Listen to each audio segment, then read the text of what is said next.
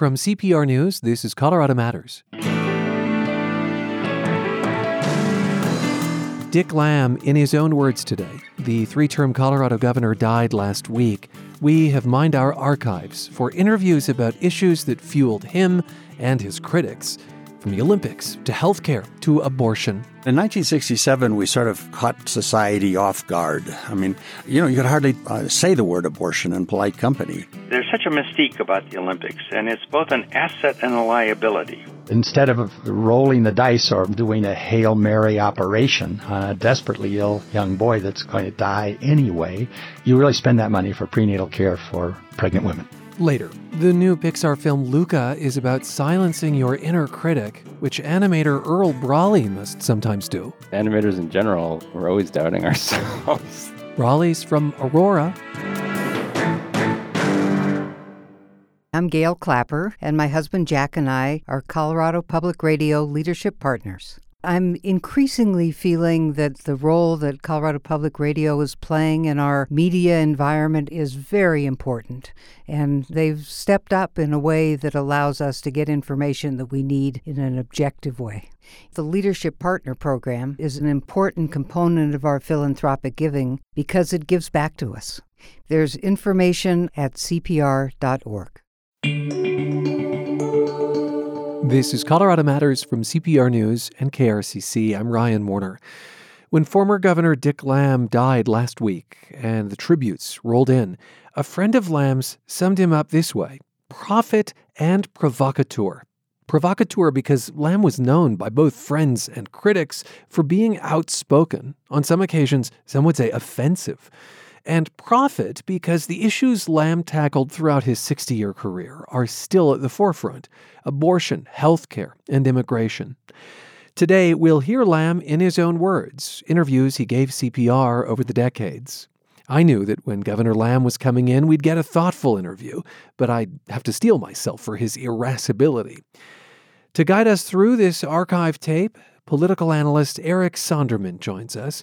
He was still in college when he joined Lamm's 1974 gubernatorial campaign. It was the start of a long personal and professional relationship. And Eric, welcome. I'm sorry for your loss. Thank you, Ryan. It's good to be here. Obviously, I wish this was a conversation we weren't having today, but it is what it is. And thank you for including me. Of course. Give us just a few words that you'd describe Governor Lamm with. He was unique. He was genuine. He was forthright, sometimes almost to a fault or sometimes to his own detriment. He was always challenging others, but maybe more importantly, challenging himself. He was one of the few people I've known who was constantly challenging his own perceptions and even his own biases. He was an intellect. He was always thinking. And had a clear sense that if you weren't changing your mind on occasion, as new facts came into play, as conditions on the ground changed, you really weren't living if you weren't constantly engaging your brain. But there was much more to him than an intellect. I mean, he, out of the limelight over the last couple decades, his kids said he was a fabulous grandfather. He was up here with us in the mountains around his 80th birthday, still snowshoeing and cross-country skiing. He was a voracious mountain climber, voracious hiker. Later on, he and Dottie would bike around the world on various bike tours. He lived life large, and he lived life to the fullest. Dottie, his wife, and it does strike me as exceptional that he believed in changing his mind. That's seen, I think, in politics these days as such a liability. He was a Democratic state lawmaker before he was governor, with obviously higher aspirations. And you joke that his 74 gubernatorial campaign was born in the Sonderman family basement. How so? Not the basement, the living room. So we'll correct that. And I don't want to overstate it, but it was April of 1973. My father, who was an academic, a professor at Colorado College, was running for the city council in Colorado Springs. Obviously, a conservative town, conservative community on a platform very similar to the Lamb platform of more limited growth, environmental sensitivity and protection, etc. On election night in April of 73, Dick and Dottie, who knew my folks somewhat, drove down from Denver to be part of the election night gathering in our living room. My father won that election handily by a huge margin. And the way the story gets told is later that evening, Dick and Dottie got back in their car, headed north to Denver, and sort of looked at each other and said, if Fred Sonderman can pull this off in Colorado Springs, maybe we can do this thing statewide. And indeed they did. Let's get into some of these hot button issues which defined Lamb's political career. We'll start with his election to the Colorado legislature in 1966, where he sponsored one of the first laws in the nation to liberalize abortion. In 2017, he told Colorado Matters that a trip abroad with his wife, Dottie, got him thinking about abortion access, and that trip came before he was elected to the State House. We had run into the fact that back in those days, it was 63, we were mountain climbing in South America, and that 25% of hospital beds in South America, we were told, were filled with women with botched abortions, and that mortality and the morbidity rate in South America was just humongous. And so that caught my interest. And so when I got in a position in 1967 to be a freshman legislator, it really was very much on my mind. Abortion was, except for when the life of the mother was at stake, and even that was in some question. So it was a fairly restrictive abortion law, although all states had fairly restrictive abortion laws. The bill actually said that abortion was allowable when you had rape, incest, fetal deformity, mental health, and physical health. So there was just a list of fairly restrictive. So it still was a very restrictive abortion law, but it was the first step in a long journey. Important to understand the chronology here. This comes years before the Supreme Court's Roe versus Wade decision in favor of a woman's right to an abortion. And you might be surprised to hear that Lamb's legislation back then passed with Republican support. It had to. Republicans controlled the legislature at the time and the governor's office. Well, in 1967, we sort of caught society off guard. I mean, you could hardly say the word abortion in polite company for a long time. I guess by 67 that had changed, but it was not that volatile an issue because passing a liberalized abortion law was sort of beyond the realm of thought. And but what was amazing is when I started taking this bill around to a variety of people, legislators, sort of incredible how many people signed up. A reminder that opposition to abortion wasn't always a Republican issue and that evangelicals weren't always so powerful within the GOP. I encourage folks to listen to a great episode of the NPR podcast Throughline about this. And when Dick Lamb was a state lawmaker, Colorado was awarded the 1976 Winter Games, but there was a lot of opposition, partly on environmental grounds and because of costs. Lamb led a campaign in which voters ultimately rejected public funding for the Games. And we should say that Lamb didn't hate the Olympics. He told us that he remembered attending them in 1960 when he was a graduate student at Stanford. The Winter Games were in Squaw Valley, California that year. It's just that he hated what the Olympics asked at the time of host cities. And he told us the whole issue shaped his career in many ways. It's helped define my life. I mean, I stumbled into this. I was a certified public accountant in the legislature. I was the only certified public accountant. I was put on the audit committee, and in that capacity, I started looking at the costs and benefits of the 76 Olympics, and sort of one thing led to another. And I frankly thought it was going to be the end of my political career because an awful lot of people thought it was, I was being unpatriotic and being a pain in the butt. But it just sort of flowed from there. All of a sudden, a bunch of people in Evergreen got excited and against the sites that were up there, and really one thing led to another. And all of a sudden, the vote had taken, and ironically, the same people who defeated the Olympics elected me governor 2 years later. I really thought I was committing political suicide, but it didn't turn out that way. Eric Sondermann, columnist, that campaign against the Olympics put Lamb on the national, really the international map. He began his run for governor. You signed on. You were in college at the time. Set the political scene for us. I mean, 1974 was like a really pivotal year in Colorado. Yeah, Ryan, we're all creatures of the times in which we sort of come to fruition. And in Dick Lamb's case, the early 1970s were a time of some change in Colorado. I was very young. I can't say I was as sensitized to it as I maybe have been to later changes. But this was a state that had very much sort of a Chamber of Commerce mentality, Chamber of Commerce governors and mayors and all the rest.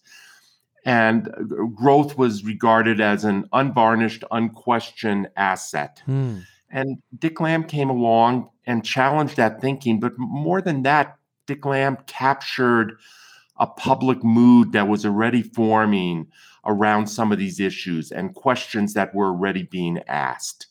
And that's what led to the defeat. And it was a significant, large-scale defeat of the Olympic Games by passing Lamb's proposal to say no to those games in the 1972 election, and then set the stage for his race for governor 2 years later. The key part of that campaign for governor was that he walked the state. Literally, he started at the Wyoming border. He ended at the New Mexico line.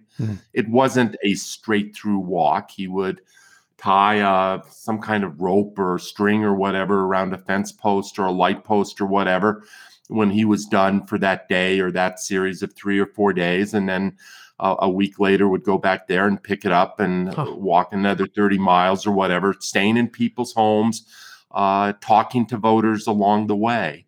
And then obviously 1974 was the Watergate year. It was the reaction to Nixon's recent resignation. And it was just a banner Democratic year that carried Dick Lamb to the governorship, carried Gary Hart to the U.S. Senate, Tim Wirth to Congress, and a whole new generation, a much younger generation in Colorado. While he's governor, again, 3 terms, Lamb becomes known for talking about healthcare as a limited resource, the idea of medical rationing. He earned nicknames like Governor Gloom, talked about a duty to die. After he left office, he wrote a book about healthcare reform called Condition Critical. Here's an excerpt of my conversation with him in 2007. Keep in mind, this is a number of years before the passage of Obamacare, which expanded coverage. Give me some examples of how you would ration healthcare. Well, I think we start off with the fact that we already ration healthcare in the United States. I argue in this book that the United States denies more healthcare to more people than any other developed country. We do it by leaving 44 million people out of the system. Talking about the uninsured. The uninsured, yes, and there's a heavy price to be paid for that. The Institute of Medicine says 18,000 Americans die every year because they don't have basic health insurance. So we already, I believe, have a really negative record when it comes to rationing healthcare. We ration more than other nations. And I'm arguing that other nations ration it by waiting in line. One of the criticisms of the Canadian system is that if you want to get a hip replacement or an MRI, you've got to wait in line. But I am arguing that the best way to ration is to just simply, first of all, admit that every modern nation rations. We've invented more healthcare than we can afford to deliver to everyone. And I'm arguing that we really recognize a series of priorities, that we decide, for instance, that prenatal care is more important than a transplant to somebody. So if we have to prioritize, I'm arguing that we prioritize that way. Well, let's talk about the example you just gave, the idea of putting prenatal care above a transplant. What's the philosophy there? How does that look? Well, I think that whoever spends communally raised money, that means insurance or taxes, has a duty to actually get the most health out of those dollars. And so in Oregon, when they faced this question, whether they should fund a transplant, in this case for a desperately and probably fatally ill little boy. That's where they started this process. They said, this doesn't make sense when we have lots of women here in Oregon without even prenatal care. So they started this whole question about we have only limited funds, and we should ask, how do we buy the most health for those funds? The example would be, instead of rolling the dice or doing a Hail Mary operation on a desperately ill young boy that's going to die anyway, you really spend that money for prenatal care for pregnant women. So where that equation becomes very difficult is at the bedside. A doctor then goes to the mother of that child in need of the transplant and says what? Yes. One of the things that we have to do is to understand that people don't have an unlimited right to tap communal funds. What they do in England is they say there's nothing we can do, even though it often is a lie. So your question is a good one, and I don't know that there's any, answer except other than the fact that the priority system doesn't allow us to do a long-shot transplant. Eric Sondermann, there was backlash to this notion of duty to die. How did Governor Lamb deal with it? That was quite an interview to listen to, Ryan. Well done on the governor's part, and also well done on your part, probing questions. Dick Lamb, in his own way, was talking about a complex, complicated issue, not one out of the realm of polite discussion, but he talked about it in a very frank way. The 3 words, duty to die, became the headlines, international headlines. You could read them in Australia, you could read them in Africa, you could probably read them in China, as well as all over this hemisphere. He didn't back away from them. He tried to clarify and give it fuller context, but he very much believed in this whole notion of generational equity. Way beyond healthcare. It applies to pensions. It applies to everything else, where so many, a disproportionate share in his mind of society's resources are going to the elderly, those who have already lived a very full life, and we're shortchanging younger generations. And I think that is a theme that has stayed with us and is as relevant and present and critical today as it was when Dick Lamb uttered the duty to die words. Now, what is it, 30, 35 years ago?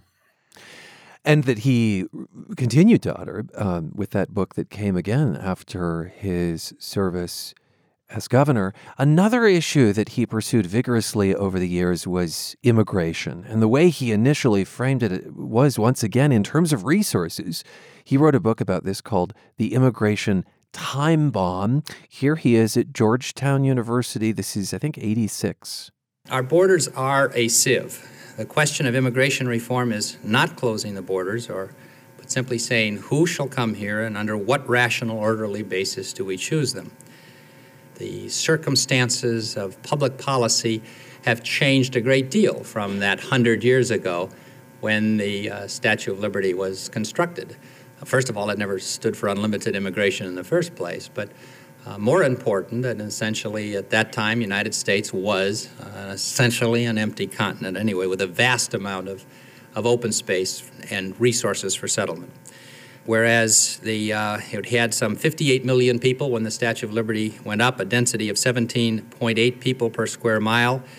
In 1985, we have 240 million people, a density of 64 people per square mile, an unemployment rate that is structural, that leaves many people out of the economy already, that we're not doing a very good job on our own poor, let alone persisting in the illusion that we can continue to absorb the poor and the homeless from the rest of the world. No real acknowledgement there of indigenous people. Later on, his rhetoric got sharper. In a speech called I Have a Plan to Destroy America, he said the first step to destruction would be creating a multilingual, multicultural country. In his words, a Hispanic Quebec. CPR News spoke last week with former Denver Mayor Wellington Webb, who was at the time a member of Lamb's cabinet. Personally, Dick Lamb was a friend and a mentor. He was not perfect. I thought he made some tragic errors in judgment as it related to dealing with immigration in the Latino community, and secondly, as it related to dealing with seniors. Tragic errors in judgment. Webb, like Lamb, a Democrat. Eric Zonderman, as Lamb wrapped up his 3 terms as governor, he told CPR in 1987 that he was tired of politics. He said he wouldn't run for higher office. But in 92, he's defeated in the Democratic primary for U.S. Senate. And in 96, he runs briefly on the Reform Party ticket for president, but Ross Perot gets the nomination. What made him change his mind about returning to politics? I think it was his consummate interest in public policy, not in the political game. I think Dick had been much more focused on the game itself, on how to win, on the tactics and strategies of politics early in his career. By the time the 90s rolled around, he was still focused on all these policy questions. The stance he took on immigration, which is one, candidly, he and I would discuss and sometimes argue about, not in black and white terms, but at the margins. I was always much more focused on sort of the duty that immigrants owe to this country when they arrive here than on the raw numbers of immigrants. But his stand was his stand. It cost him. It cost him probably that primary, the Democratic primary for the U.S. Senate in 92, which ultimately was a seat in the U.S. Senate.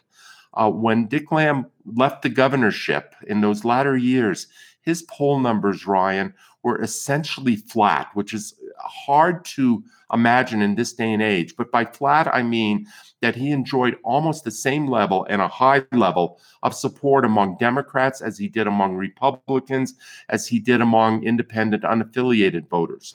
It's hard to imagine that in this day and age with any politician. But as part of that flatness, there had been a slackening of his support in the Democratic Party among Latinos, among some other constituency groups, and it certainly cost him that primary election in 1972. He still remained, and quite frankly, until his death, he was interested in and involved in and outspoken about issues of public policy. That is what drove him. Well, Eric, I'm sorry once again for your loss. I know it's been a difficult weekend. You've been with the family, and we expect that there will be a memorial service in the weeks to come. Thank you so much for your time and your recollections. My pleasure, Ryan. Thank you for having me. Political commentator, columnist for Colorado Politics, Eric Zonderman. He served on Governor Richard Lamb's staff. Lamb died last Thursday at the age of 85.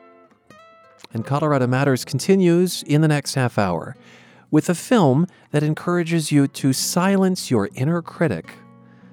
Something I could use for sure. I'm Ryan Warner, and you're with CPR News and KRCC.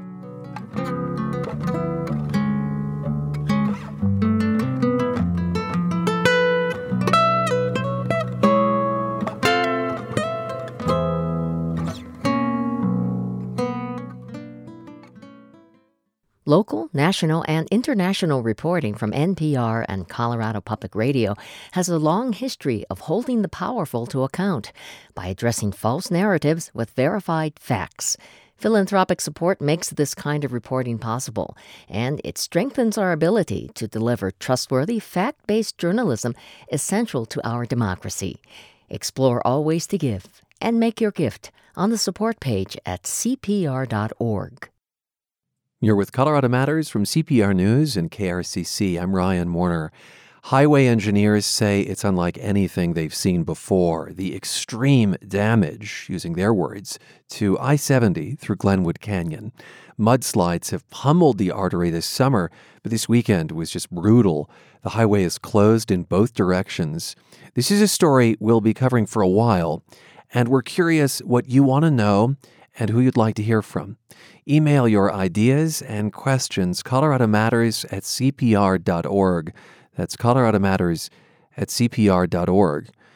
The mudslides along I-70 and Loveland Pass over the weekend demonstrate that wildfires aren't only an immediate threat to homes and people long after the smoke subsides. Scorched forests can wreak havoc, not only on roads, but on drinking water as well. When it rains, burned hillsides can erode into streams and reservoirs. CPR's Sam Brash reports on one community trying to get ahead of the threat. At the moment, Frank Alphone says Steamboat Springs might have the best water in Colorado. So essentially, it's this direction 7 miles to the Continental Divide. And that's where all of the water originates for this plant. Alphone manages the Mount Warner Water and Sanitation District. I met him at the main intake along Fish Creek, which supplies almost 95% of the ski town's water. Alphone says it starts as snowpack high up in the Rockies before cascading down waterfalls, like the one you're hearing now. At the moment, it's a postcard mountain stream, but Alphone doesn't expect it'll stay that way. It's not if, it's kind of when. So we're trying to do what we can to prepare for it. The reason, he says, is wildfire. The state's 2 largest fires are now burning just miles from the watershed. If there's a fire and then we had a major rain event after that, then we'd get a bunch of ash, a bunch of debris, a bunch of sediment in the actual creek. Similar circumstances have overwhelmed other water districts. Denver spent millions digging ash and sediment out of reservoirs after one fire. More recently, other communities have paid to have helicopters drop mulch on burn scars to slow erosion. But Alphone says his district has a plan developed a couple of years ago. To kind of look at what areas are most prone and are likely to potentially have a wildfire, and what can we do to be prepared for that? Fernando Rosario Ortiz studies how fires impact water at the University of Colorado Boulder.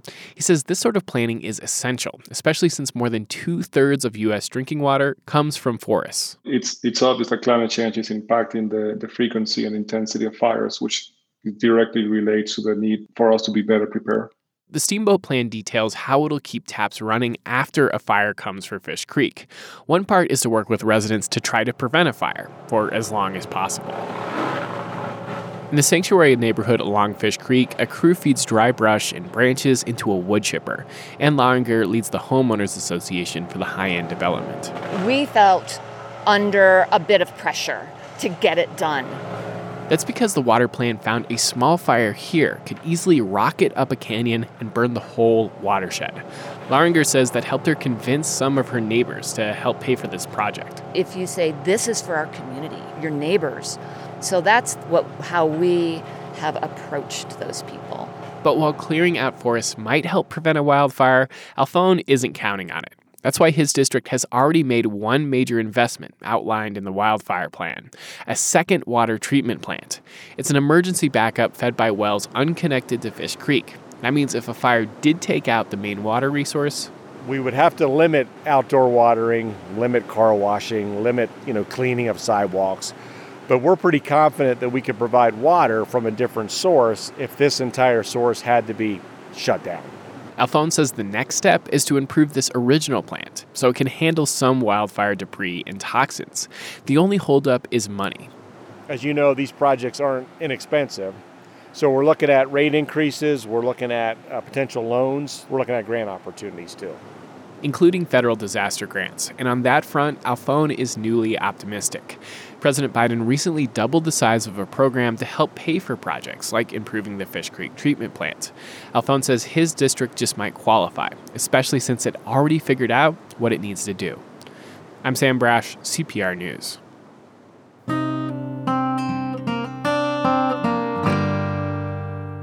Pixar's new film, Luca, takes you to an idyllic Italian village where just off the coast lives a young sea monster. Luca escapes his parents' underwater clenches and comes to the surface, morphing instantly into a boy. He meets another shapeshifter, Alberto. Everything good is above the surface. Walking. Air! The sky, clouds, the sun. Whoa, don't look at it. Just kidding. Definitely look at it. Have you ever gone to the human town? Yeah. I'm kind of an expert. While set in Italy, Luca has Colorado roots. Director Enrico Casarosa and animator Earl Brawley both spent time in Aurora earlier in their lives, and Brawley joined me. Welcome to the program. Hey, excited to be here. This is a movie about childhood and coming of age. I wonder if you have a favorite memory growing up in Aurora? Yeah, me and my best friend were kind of nerdy types, and we would always kind of have these silly adventures where one time we snuck out at night and went around and did chalk drawings on people's driveways. We're like, oh yeah, we're being rebellious, drawing chalk drawings. Do you remember what the drawings were of? I have no idea. No. Yeah. Something positive, I'm sure. Not like negative things. Oh, well, that's good to hear. Maybe an early glimpse into your coming animation career. Yeah. What sorts of seeds were planted for animation when you were in Colorado, I wonder? Yeah. I mean, the very first thing I remember is in high school at Smoky Hill, they had this computer class, which I took. And I always loved playing on the computer at home. I think we did something like CAD or something where you could build your own house. Uh-huh. The assignment was to build a dream house. But just being in this virtual world was kind of mind blowing to me. And I think that's kind of the first seed for getting into animation. CAD, computer assisted design. Do you remember the house you designed? I vaguely remember it. Back then, the amount of detail was, you couldn't really do much detail, but you could kind of structure it. Oh, I want to have 2 floors, and I don't know, imagine putting a water slide or something in it, but that's probably too complex at the time. And what came after that? So, because I graduated and I still hadn't really put it together, I didn't know what I wanted to do. And then my mom has always been very supportive, and my father, but she kind of was like, oh, well, why don't you try graphic design? There's this school here. And so she kind of nudged me into that. I went to, it was Platt College in Aurora. And you could choose, you did graphic design, and then at the end, you could choose web design or animation. So I was like, oh, cool, I'll try animation. It still wasn't characters. You weren't animating characters, but you had to do some kind of film. So I did a foosball table because there's, it's not complex. The players are just stiff plastic, right? But, I could have animate the camera going in, and I had music edited to it. And so that was wow, yeah, I'm actually creating something. Oh, that's so clever. I know that your career took you to Japan, didn't it? Yeah, it did, of all places. An epicenter of animation. I'm guessing that there were influences from Japan that carry over into Luca, references to the movies of Studio Ghibli, one of the most famous Japanese animation studios, and director Hayao Miyazaki. Yeah, and we specifically looked at Kiki's delivery service. The thing that we were trying to bring in for animation was more of that kind of, how little can you do? Just stop in a pose, and maybe just the hair is bouncing, and that's what's keeping it alive. Usually, in CG animation, you can never have the characters completely frozen, otherwise it looks dead, right? But we wanted to push that idea of maybe we can just hit that pose and then just have the slightest bit of keep alive on the hair. Some of the animators played with multiple limbs, so the character's moving so fast that you actually have a duplicate of the character in there, showing 3 or 4 legs, which, that's very common more in anime and things. You mentioned Kiki's delivery service in 1989, Miyazaki animated film. You used a noun there, a kind of hyphenated noun, a keep alive. Tell me about that. Yeah, that's kind of a term we use in animation. Basically, it's not really an acting thing. It's just more of physics. And if you're doing 2D animation and you hold a drawing, it's very forgivable. But since the CG model is so realistic, if it's not moving at all, it just feels like a doll. And so keep alive is when you just have a slight movement. And if you think of it in terms of pixels, just a few pixels are kind of changing and moving so that it doesn't feel stiff. So you'll get that note often, oh, you need some keep alive here.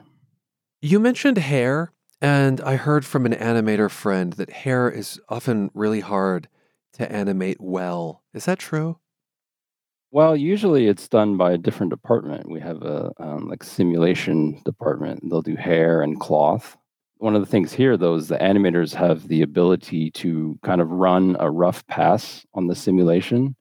So you can kind of animate and then run that simulation pass to get an idea of how much the hair would react to your animation.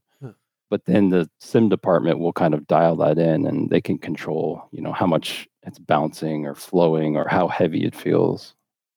But if there's like a ponytail or something where it's like more like a solid thing, then probably the animator would have to animate that, and it is very tough. Like it's not fun to animate. Huh. I think this is just a little bit of insight into what a huge team effort and over how many years really it takes to create a feature-length film. When did you know you wanted to work with or for Pixar? Yeah, it's kind of been the goal from the beginning. After Platt College, I went to Vancouver Film School. And at that time, I think Incredibles had just come out. Well, not that this isn't fun, but I'm gonna go look around. What do you think is going on here? You think we're on vacation or something? Mom and Dad's lives could be in jeopardy, or worse. Their marriage? So the bad guys are trying to wreck Mom and Dad's marriage. Oh, forget it. Watching that and just like, man, the story is so good and the animation is so beautiful. And it's like, I have to work here. And so I remember applying after school and thinking, like, I probably have no chance, but I have to try.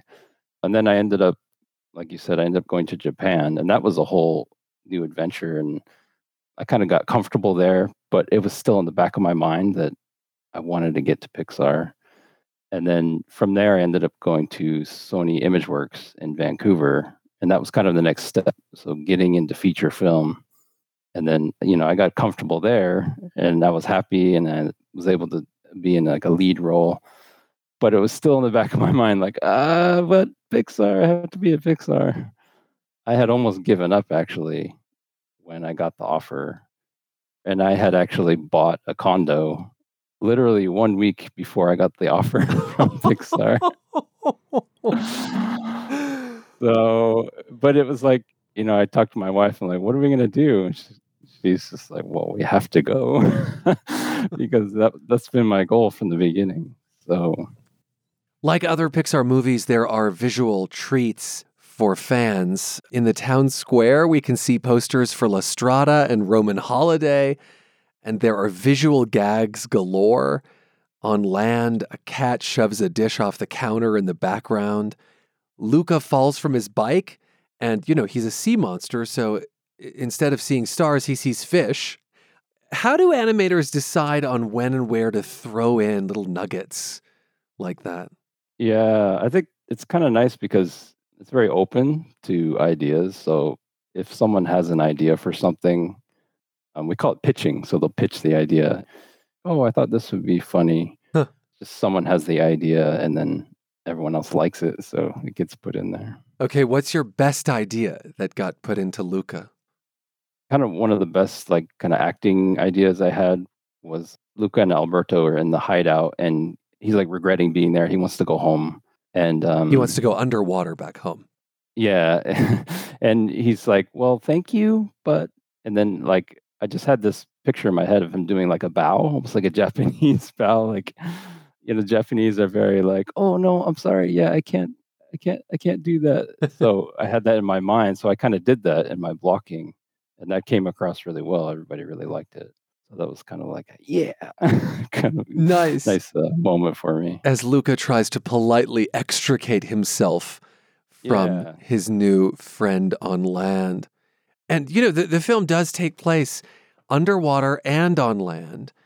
I wonder, besides obvious cues like fish and coral reefs, what sort of challenge is it for animators to capture the presence of water all around? Yeah, I mean, the physics are so different, right?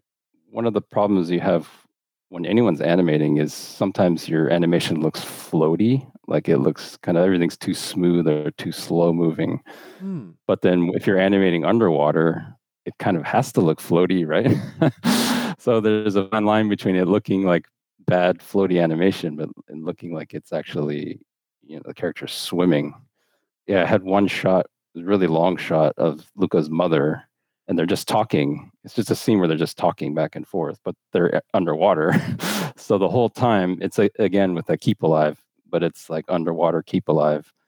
So as they're talking, I have to think like, well, are they floating up now? Are they floating down? Are they, as they start to move, I need to propel them with the tail. So it's just a whole nother layer of things to kind of keep track of. Yeah. Locomotion underwater. You mentioned Luca's mother, his whole family, his mother, father, grandmother, his creepy Uncle Ugo. They all play a significant role in the film. Do you have to think about resemblance when you draw relatives?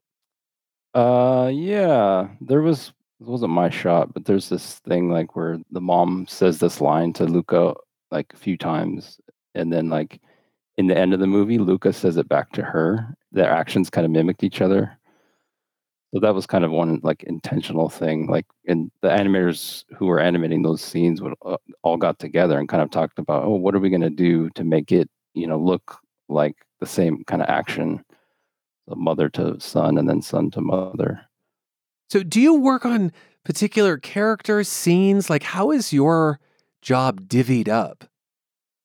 Yeah, so sometimes an animator will be cast on like a certain character, maybe because that's their strong point or something. But usually you'll just be assigned like a chunk of shots. And it might be like 6 to 8 or 9 shots in a row. And you basically animate everything that's in those shots. At Pixar, there's a crowd team. So if there's like crowd characters in the background, you won't animate those. The crowd team will take those. There's a crowd team. Yeah. It's actually a really nice system because I've worked like at Sony, they didn't have that system, and you would just have to animate everything. And sometimes it's like 20 characters. Throughout the film, Luca silences his doubt and negative thoughts by giving them a name, Bruno. And he exclaims, "Silencio, Bruno," as a way of kind of psyching himself up to do stuff. I wonder, animator Earl Brawley, if you have a Bruno voice inside, and what does that voice inside you make you doubt about yourself? It's a good question. Yeah, I mean, I think animators in general, like, we're always doubting ourselves, especially like you'll come up against something very challenging and you'll start struggling with it. And then you'll start to doubt like that you can do this job. Like, I can't do this anymore. I'm not good enough. But you just have to kind of rely on, the leads or the people who are there to help you and kind of get you through that. Sometimes you just need to ask for help. Yeah. Just, people are there to help you. So just rely on those people when you need them, right? Film and television were very much affected by the pandemic, of course. I wonder how it changed your work animating Luca. Yeah, I mean, strangely, like our work is just mostly we're sitting at the computer. So actually working from home, it doesn't change all that much, like the actual working part. The thing that changes is you don't have that interaction walking down the hall and running into somebody who you wouldn't normally. So it's more lonely, I think. And you start to feel a little bit disconnected, like you'll go days without talking to people sometimes. And yet it has to be so collaborative, because what you've described is so collaborative. Yeah, I mean, there's, ways around it. I mean, the Zoom works. They would set up these rooms, like bullpen rooms where you could, if you needed to talk to somebody in person, you could both join the Zoom room. And, they have like an Anim help team, and they're always there to help you if you have problems.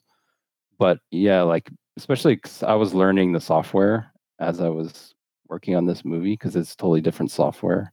And like at the studio, people would just pop into your office and be like, oh, just do this and this and this. But if you have a problem at home, it's like you have to set up a Zoom call and it's not the same, right? Yeah, I really resonate with that. Our teams were also so decentralized for a time. Yeah. Before Luca, you've worked on some pretty big animated hits like The Mitchells versus the Machines and Spider-Man Into the Spider-Verse. Yeah. As an animator, how do you switch between different styles and stories? Yeah, it can be tricky. I think the biggest thing is to, especially if you're joining in the middle of the project and things are already established, it's really important to look at, the shots that have been approved and kind of look at those and study those. And also, like, we have meetings every day where animators are showing their shots to the director. And then even if you're not showing your shot, like just going to the meeting and seeing what notes other people are getting. And then you kind of tune into what the director and the supervisor are looking for. And then if you apply those to your shot, then you kind of quickly get into the style. It's really about reading the environment. How much, Earl Brawley, do you draw by hand these days? I don't draw very much, Yeah. sadly. Because I loved drawing as a kid. I was never good enough to do 2D animation. But I feel like drawing still helps, even if you're a 3D animator. So I try to draw now and then, and I actually did a drawing a day for a year challenge. This is about a year ago. And I kind of forced myself to do one drawing each day, but I wasn't drawing original stuff. I was just kind of look at something and copy it. But it felt good, just, getting my hand to move every day. Any advice for young animators who might be listening? I think just when you're looking for a job, cast a wide net, especially in the beginning. Getting that first job is pretty tough. So the more open you are to, relocating or working in, whatever medium, the easier it's going to be. And wherever you go, you're going to be able to learn something there. So just get what you can out of wherever you're working. And buy a condo, because then Pixar will call. Oh, buy a condo. Yeah. Yeah. That's the other thing is don't wait on things. You have to live your life, and things will just play out as they do, I guess. Earl, it's been nice to talk to you. Congratulations on Luca. I really enjoyed it. Yeah, thanks a lot. It's been fun. Aurora native Earl Brawley is an animator on Pixar's latest film, Luca. It's streaming on Disney+.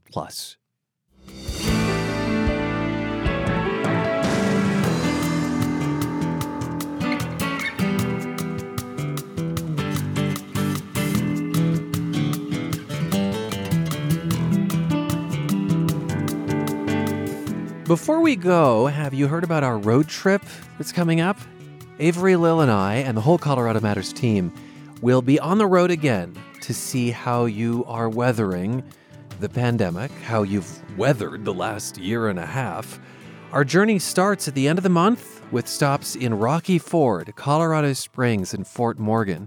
Then on to Grand Junction, the Four Corners, and the San Luis Valley. And we want your story ideas, especially if you know one or more of these places well. Head over to cpr.org/roadtrip to see our map and to pass along those story ideas. Again, cpr.org/roadtrip. Tell us about issues or specific people or spots to highlight. That's as Colorado Matters goes on the road again with our staff. Carl Bielik, Allie Budner, Anthony Cotton, Andrea Dukakis, Michelle Fulcher, Matt Hers, Michael Hughes, Carla Jimenez, Avery Lill, Pedro Lumbrano, Patrice Mondragon, Shane Rumsey. And I'm Ryan Warner, with special thanks today to Monica Castillo. This is Colorado Matters from CPR News and KRCC.